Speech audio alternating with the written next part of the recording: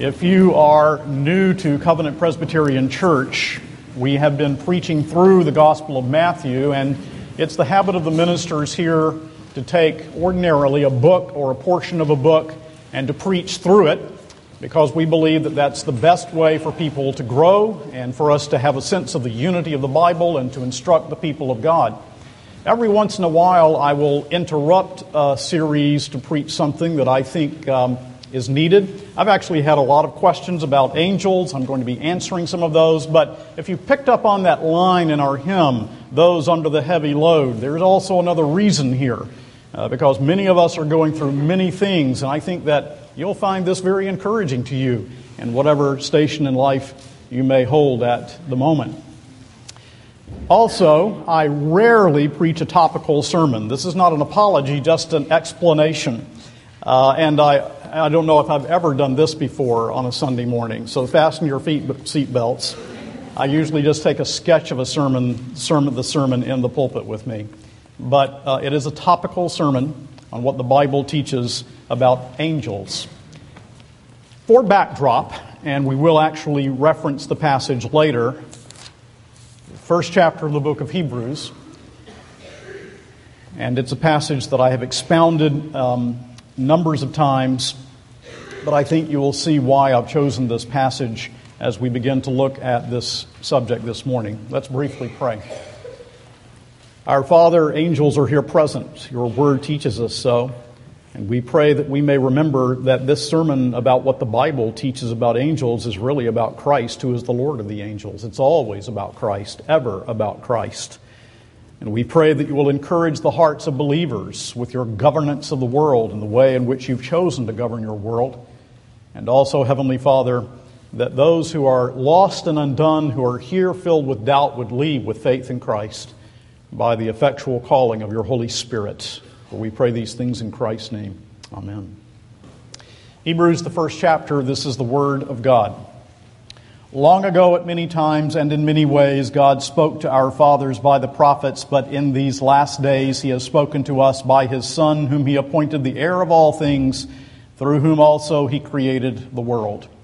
He is the radiance of the glory of God and the exact imprint of His nature, and He upholds the universe by the word of His power.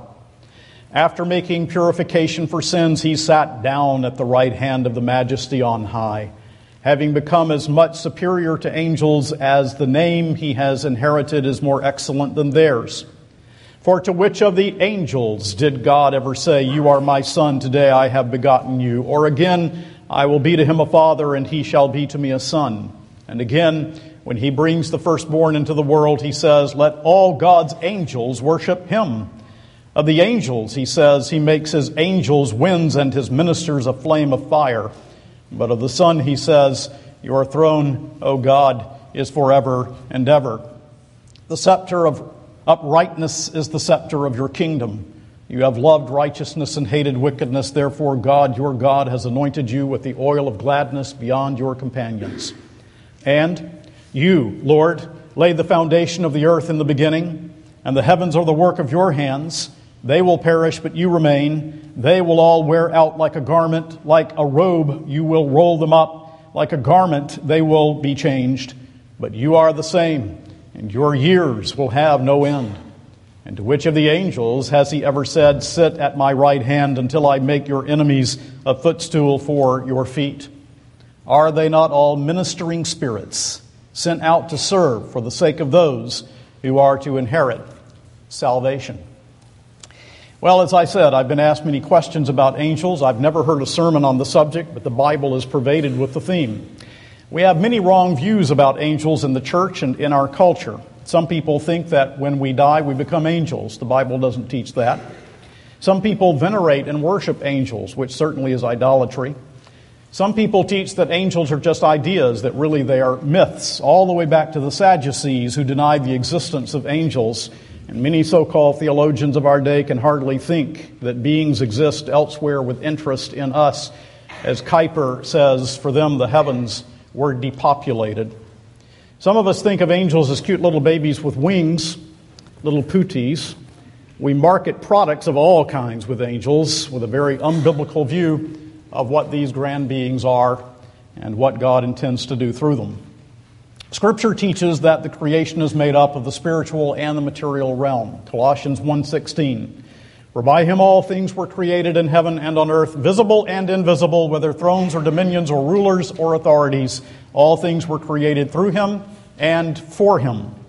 Even though much modern thought denies the existence of the invisible realm and of angels, this, of course, denies Scripture and obscures God's glory. In the Bible, angels are of great importance, and we want to be modest and stick with what the Scriptures teach, insofar as we are able to understand them. As we start, take encouragement that the Lord is at work in the midst of your life, even through the angelic realm, that there is more to this world and this universe than you are able to see. There's so much that we can't touch on. Perhaps that favorite verse about angels I won't even mention this morning, because we are just skimming the surface of what the Bible teaches about this subject. Many Reformed theologians to which I've turned to interact, I'll not be mentioning those sources for the most part. Let's begin then with the creation of angels. The creation of angels. The creation of angels is not specifically mentioned in the opening chapters of Genesis, but we do read in Genesis 2:1, "Thus the heavens and the earth were finished, and all the host of them."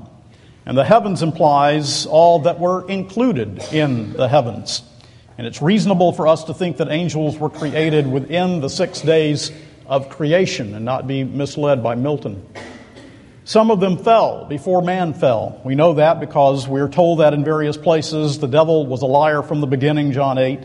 But I'm not focusing upon the devil and fallen angels this morning. Angels were evidently created all together, for they were all present and shouted at the foundation of the earth. We read in Job 38:7, "When the morning stars sang together and all the sons of God shouted for joy." So they are creatures of God, who in Hebrews 12:9 is called the Father of spirits. Their numbers are many. They are called in the Bible Savaot, hosts, Machaneim, camps, in Genesis 32:1 and 2. Demons are referred to as legions, and they are fallen angels. The book of Revelation refers to myriads of angels. 10,000 times 10,000, that's what myriads mean. There was a multitude of them at the birth of Christ in Daniel 7:10. Thousands of ministering spirits ministered to the Ancient of Days. And in Hebrews 12:22, we find a reference to innumerable angels in festal gathering. Their home is in heaven, as is evident in that they serve before the throne of God. Secondly, their names and their ranks. The Bible uses the word angel. It does not refer to the nature of the angel, but to the office or function of an angel, which means messenger or envoy. Sometimes they are called sons of God. Sometimes they are called holy ones. In other places they are called watchers.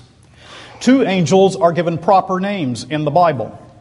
The first is Gabriel, mentioned twice in Daniel 8:16, Daniel 9:21. He was also the angel who announced good news to Zechariah and the birth of Jesus to Mary. We read in Luke 1:19 and again in verse 26, "And the angel answered him, I am Gabriel. I stand in the presence of God, and I was sent to speak to you and to bring you this good news."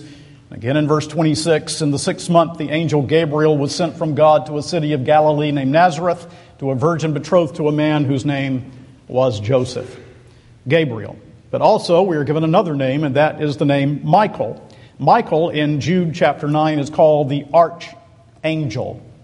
He rebuked the devil when contending with him over Moses' body. He helped the man clothed in linen against the spiritual being behind the Persian Empire who contended for Israel in the book of Daniel, who with his angels wars victoriously against the enemies of God's people, according to Revelation 12:7. And Michael is probably the angel that is referenced in 1 Thessalonians 4:16 when we read, "For the Lord himself will descend from heaven with a shout, with the voice of the archangel, and the trump of God, and the dead in Christ shall rise." The archangel Michael. There are ranks and classes of angels. God is a God of order. Herman Bavinck makes the fascinating observation that the angelic world, like our own, is probably incredibly varied. Think how varied our world is with various races and ethnicities. Well, the world of the angelic evidently is as varied as well. Gabriel and Michael, the archangel, helps us to see that there are classifications, but also we read of certain classifications. Cherubim. Genesis 3:29, cherubim guard the garden. They are depicted on the mercy seat between which the Lord is enthroned in the tabernacle. The ark had a gold cherub at each end. Their outstretched wings covered the mercy seat as they faced each other. And when Moses entered the tent of meeting, the Lord's message came from between the cherubim as if they were watching this great wonder of atonement on the altar. This took place when the blood was sprinkled on the Day of Atonement. God is spoken of as riding the cherubim in Psalm 18, Psalm 104, Isaiah 66, just bespeaking of God's majesty. In Ezekiel 1 and 10, we read of the living creatures. These are the cherubim, 4 in number, in human form, each with 4 wings, 4 faces, human, lion, ox, eagle. In Revelation 4:6, 4 living creatures, each with 1 face, eyes behind, 6 wings, surround the throne, crying, "Holy, holy, holy." And they do that night and day. They are living, personal beings, evidently with the power of an ox, the majesty of a lion, the speed of an eagle, and the intelligence of a human. We also read of the seraphim in Isaiah chapter 6, symbolically represented in human form, only with 6 wings, 2 to cover the face, 2 to cover the feet, and 2 to execute the commands of the Almighty. They praise God's glory and await whatever He commands. And I want you to listen carefully and read the words, please, when we come to it, to what the ensemble will sing about Isaiah, the 6th chapter. We read also of principalities and powers, dominions, thrones, hence rank. In Revelation chapter 7, angels come to the forefront with regularity. We read in Revelation 8:2, "Then I saw 7 angels who stand before God, and 7 trumpets were given to them." And we see this with regularity in the book. What about their nature, qualities, and characteristics? Angels are spirits. They are called pneuma, spirit. Hebrews 1:14, "Are they not all ministering spirits sent out to serve for the sake of those who are to inherit salvation?" They are spirits who are sent out by God to serve you, people of God. That's what Hebrews 1:14 says. They are spirits who from time to time appear in human form. Bavinck says both in their appearance and in symbolism, the angels continually assume different forms. Angels do not marry. Matthew 22:30, "For in the resurrection they neither marry nor are given in marriage, but are like the angels in heaven." By the way, it doesn't say that we become angels in heaven, but in this matter of marriage, we become like the angels in heaven. Angels are immortal. Luke 20:35-36. "Those who are considered worthy to attain that age and to the resurrection from the dead neither marry nor are given in marriage, for they cannot die anymore, because they are equal to angels and are sons of God, being sons of the resurrection." Angels are ordinarily invisible. Colossians 1:16, "Thrones, dominions, rulers, authorities that we cannot see," you see. There may be an entire legion in a restricted place, Luke 8:30 and other places, and they have no flesh and bones. For Jesus says in Luke 24:39, "A spirit does not have flesh and bones, as you see that I have." Angels are rational creatures with intelligence and will. They are self-conscious. They speak, Luke 1:18 and following. They desire, 1 Peter 1:12. They rejoice, Luke 15:10. They worship, Hebrews 1:6 and other places.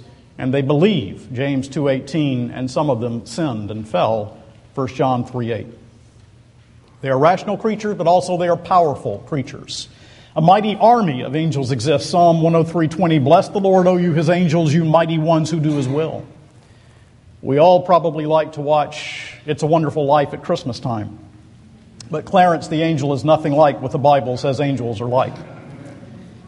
They are so awe-inspiring that John in Revelation was tempted to fall down and worship an angel, but he was rebuked by the angel who said, "I am a fellow servant with you and your brothers who hold to the testimony of Jesus. Worship God."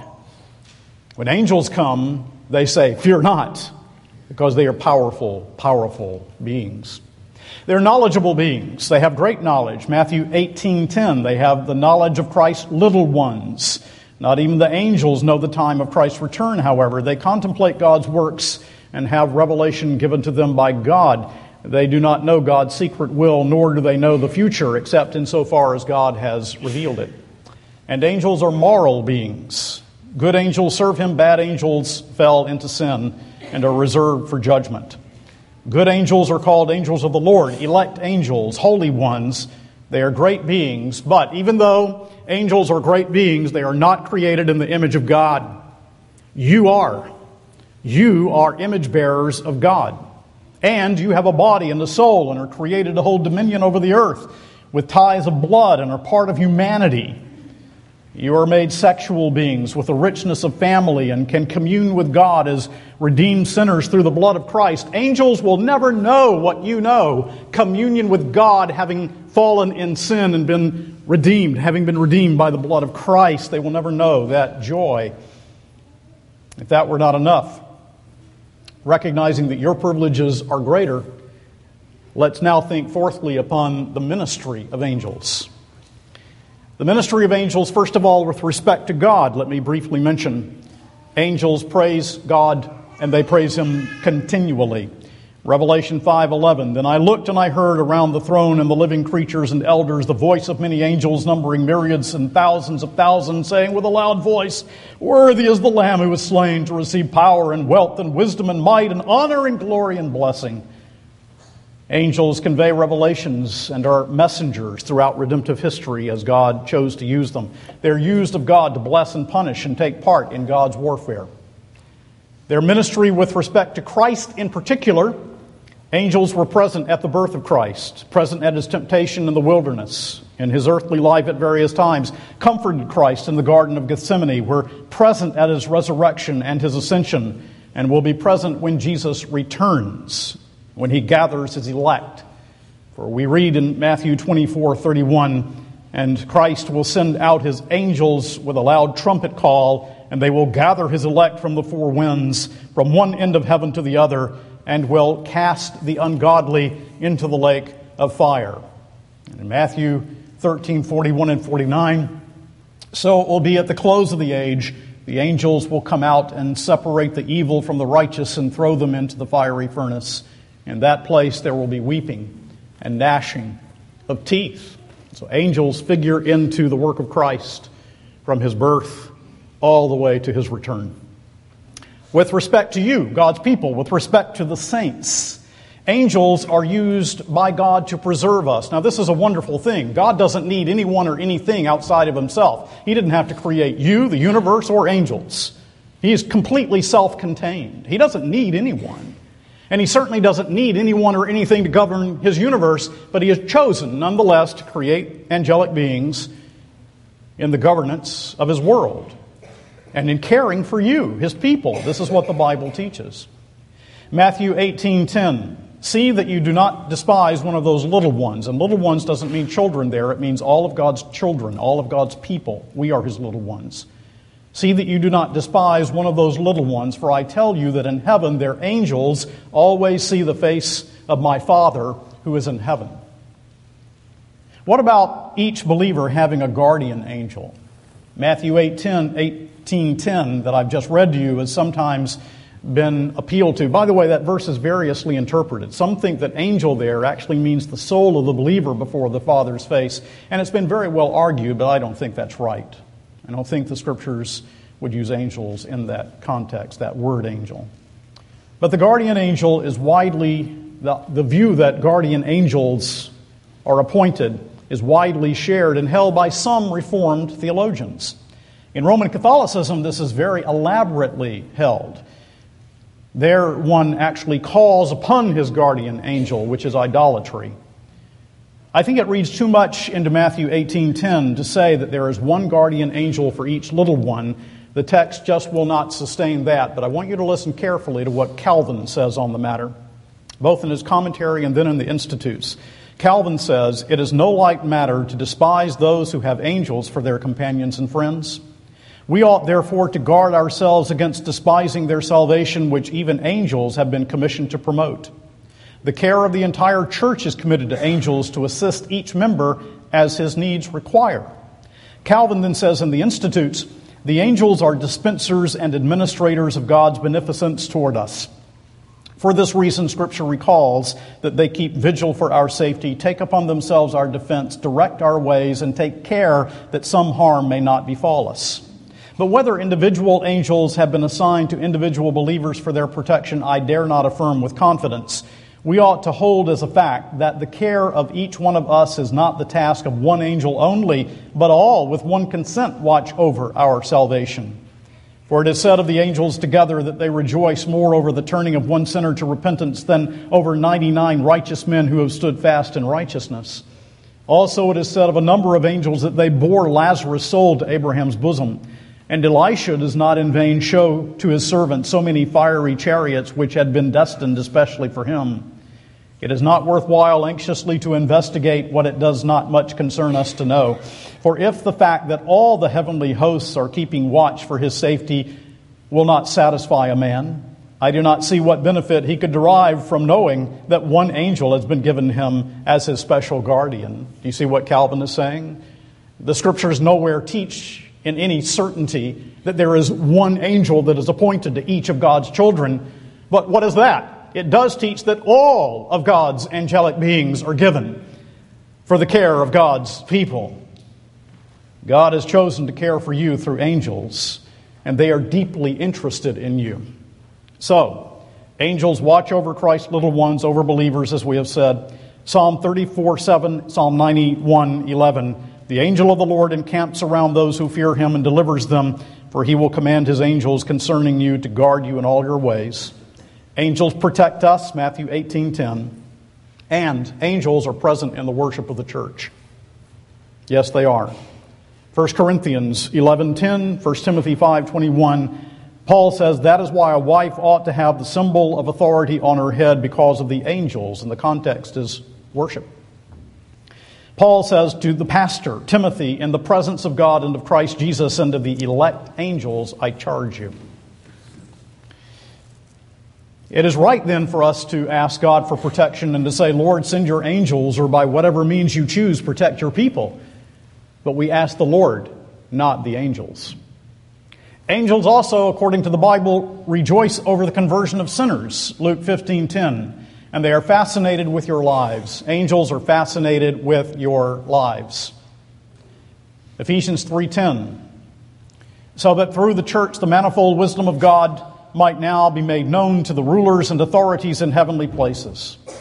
1 Peter 1:12. It was revealed to the prophets that they were serving not themselves but you in the things that have now been announced to you through those who preach the good news to you by the Holy Spirit sent from heaven, things into which angels long to look. And so if you say about your life, I don't see anything special about my life. I think my life is very mundane. I think my life is boring. I don't think that anything great is happening in my life. You are purchased by the blood of the Lamb. Angels long to look into your life. They care about what they're fascinated with your life. Your salvation has engrossed the thoughts of the prophets, and the host of angels are amazed at the work that God is doing in your lives. The verb that Peter uses in that passage in 1 Peter means to strain to see. They are about to fall over the parapets watching you, people of God, each of you, what God is doing in your life. They are amazed that fallen in sin, Christ would come into this world and take human nature to redeem us. They are amazed that He obeyed the law that you and I broke. They are in wonder that He went to the cross and shed His blood to atone for your sins. They are amazed at the resurrection, the ascension, the intercession, the perseverance that He grants you from on high, the promise that He will bring you home, the eternity that awaits you. The angels look into each of your lives and they are excited with fascination because of what God is doing. Out of a job, stress, temptation, sin, the angels look and they see the redeeming work of Christ. They see what God is doing for you and for His church, and they are utterly amazed. They have an interest in the prayers of the saints. Revelation 8, the angel offers the incense on the altar. Its smoke rises with the prayers of the saints and the presence of God. God hears the prayers of His embattled church, and from the same altar the angel fills the censer with fire and throws it to the earth, showing that the saints' prayers are used of God to bring the downfall of the enemies of the gospel. In this warfare, angels have a part. They are not to be viewed as mediators, and they do nothing on their own initiatives. but they care about the prayers of the saints. Angels fight evil powers on behalf of the saints. Revelation 12, 7 through 8. Now war arose in heaven, Michael and his angels fighting against the dragon, and the dragon and his angels fought back, but he was defeated, and there was no longer any place for them in heaven. Jude 6 speaks of angels which kept not their first estate, but left their habitation. Satan and his followers rebelled against God and then followed the temptation and fall of man. 2 Kings 19, Isaiah 37:36, we are told that the angel of God, to lift the siege of Jerusalem, slew 185,000 in the camp of the Assyrians in a single night. Get straight your thinking about these things. Angels are real, not just ideas. They're powerful. They are used of the Lord to bring judgment and to govern the world. They bring fear when they appear. In world history, Satan's attack is against Christ and his church. Luke 22:31, Simon, Simon, behold, Satan demanded to have you that he might sift you like wheat. 2 Corinthians 11:14, Satan disguises himself as an angel of light. In Ephesians 6:10 through 17, we are told of the warfare and of putting on the armor of God, that you might be able to stand against the schemes of the devil. For we do not wrestle against flesh and blood, but against the rulers, against the authorities, against cosmic powers, over this present darkness, against the spiritual forces of evil in the heavenly places. And over against Satan and his fallen angels stands the elect angels spoken of in 1 Timothy 5:21. And angels will be God's reapers of his people and of those who are taken to the judgment at the end of the age. And we will see that when we return to Matthew 13 next week. Then the people of God will join with the angels in praise before the throne of the Lamb. Revelation 5:11 through 14. Now it seems that angels do one other thing for the people of God. I think you can see that they do quite a lot, can't you? There's one other thing that angels do, and I'm going to say that to last. We should also, fifthly, take care not to venerate angels, worship angels. Now you say there's no reason for me to say that around here. There's no danger of that. Well, we need to pass this truth down because it's happened in the history of the church and is true even now, I think. Colossians 2:18, all the way back when Paul the Apostle was writing, let no one disqualify you insisting on asceticism and the worship of angels.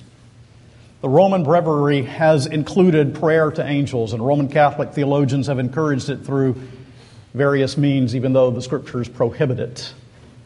What can so denigrate Christ in our thinking than offering prayer and worship to creatures, whoever those creatures may be, however mighty or powerful those creatures may be? Even if one attempts vainly to disguise the kind of worship offered to God from the kind of worship offered to angels or even saints, which Rome does. We should rather be aware of their presence. 1 Corinthians 4:9 and 11:10, Paul says that he is a spectacle to the world, to angels, and to men.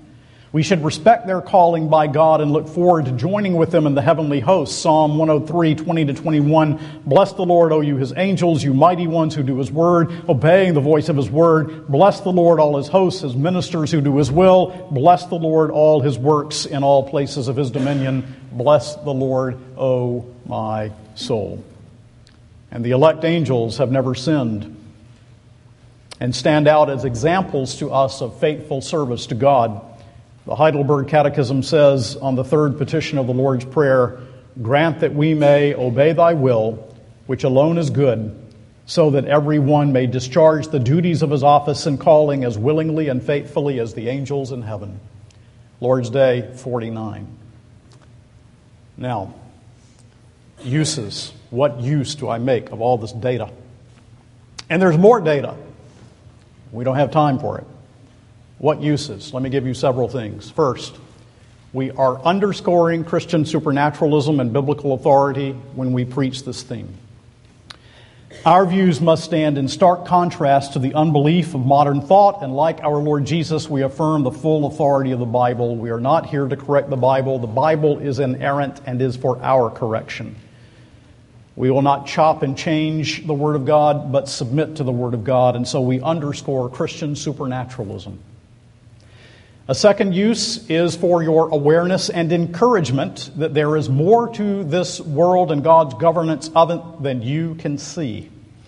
In the passage that was read by Pastor McDonald from 2 Kings 6:15 through 19, we saw that. Later, perhaps you'll read Genesis 32. Jacob went on his way, and the angels of God met him. And when Jacob saw them, he said, "This is God's camp." So he called the name of that place Mahanaim. A dual, as I recall, in the Hebrew, which means two camps. Either they were before him and behind him, or on either side of him. The point is, the angelic beings encamped around Jacob. And even though we do not see them, believers today are also in such company. A multitude to protect and defend us. A vast army is on our side, doing God's bidding. And as we sometimes say, it gives us chills to consider. And it does, if you think about it. That God is at work in His world. And it should encourage us to know that we are surrounded by angelic beings who are working for the cause of God and truth. Are you not well cared for, sons and daughters of God? Are you not so loved by a Savior who would shed His blood? And aren't you so loved and cared for that there are angelic beings assigned by God for your perseverance? The third use is that it encourages us in the wonder of our worship. For we read in Hebrews 12:18 through 29 about our present position as believers. We are told there that we have come to the city of the living God, the heavenly Jerusalem. Also we have come to innumerable angels in festal gathering. That's now. These are the myriad spoken of in Revelation, 10,000 times 10,000. The one spoken of in Hebrews 1:14, ministering spirits sent forth to serve for the sake of those who are to obtain salvation. How would it be if you saw an angel? There are myriads of them, and you have come to them, according to the Bible. And the context stresses worship, so that not only are they here in our worship, we are also lifted up in union with Christ before the very throne of God with that innumerable host of men and angels. That should inform our reverence and awe in worship. With what attitude should you come to worship? But another use is this, and I think the most important of all. Are angels great? They are. Are they powerful? They are. Are they knowledgeable? They are. Are they wonderful beings? Indeed, they are. But they pale next to Christ. As great as they are infinitely less than the infinite Son of God. The writer of Hebrews tells us in the passage with which we open that Christ is the object of angelic worship. That Christ is infinitely above the angels, that He is enthroned above the angels, that Christ is eternal, immutable, the ruler of the universe. That Christ places on the throne, the angels places before the throne. What are angels? As great as they are just Christ's messengers. Christ is the Savior, and your place and mine is the same place as that of the angels, before the throne, on our faces, before His feet. Let all the angels of God worship Him. And when all of the false religion and all of the false religious teachers are dead and gone, His throne shall stand. Then I want you to think about this use of this data. Think about it. Glorious, great, mighty, shining beings that God has created. But He has no plan to save the fallen angels. He tells us they are reserved to the day of judgment. But He chose to save sinners like you and me. Christ did not atone for the sins of fallen angels. Christ did not take upon Himself angelic nature. He took upon Himself human nature.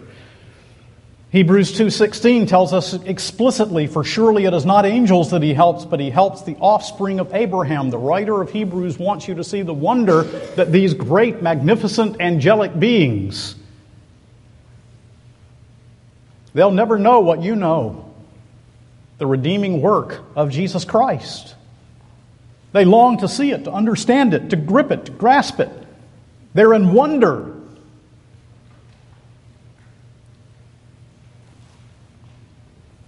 Sovereign Lord, it was not these bright and brilliant angelic beings who fell for whom Christ died, but he took on flesh and died for me. How can I thank you that you would do such a thing? And so the gospel of Jesus Christ does not come to you from angels and to angels, but from a man preaching the word to men and women who need Christ. I wonder if God might even use the preaching of this truth this morning so that someone might come to repentance and faith, and the angels of God will rejoice in heaven. Now, I told you there was one final thing that angels do. In Luke 16:22, it seems to indicate that angels are appointed to attend the souls of believers at death. And this makes sense. If angels are used of the Lord to protect His people and bring us to the end in spiritual and sometimes physical safety, the Lord uses them to bear the soul to heaven. We read in Luke 16:22, the poor man Lazarus died and was carried by angels to Abraham's bosom. And so it seems that Bunyan is not far off when in the Pilgrim's Progress he wrote, "There came out also at this time to meet them several of the king's trumpeters, clothed in white and shining raiment, who with melodious noises and loud made even the heavens to echo with their sound. These trumpeters saluted Christian and his fellow with 10,000 welcomes from the world, and this they did with shouting and sound of trumpet. This done, they compassed them round on every side. Some went before, some behind, and some on the right hand and some on the left, continually sounding as they went, with melodious noise in notes on high, so that the very sight was to them that they could behold it as if heaven itself was come down to meet them. And now were these two men as 'twere in heaven before they came at it, being swallowed up with the sight of angels and with hearing of their melodious notes." The word of the Lord. Amen.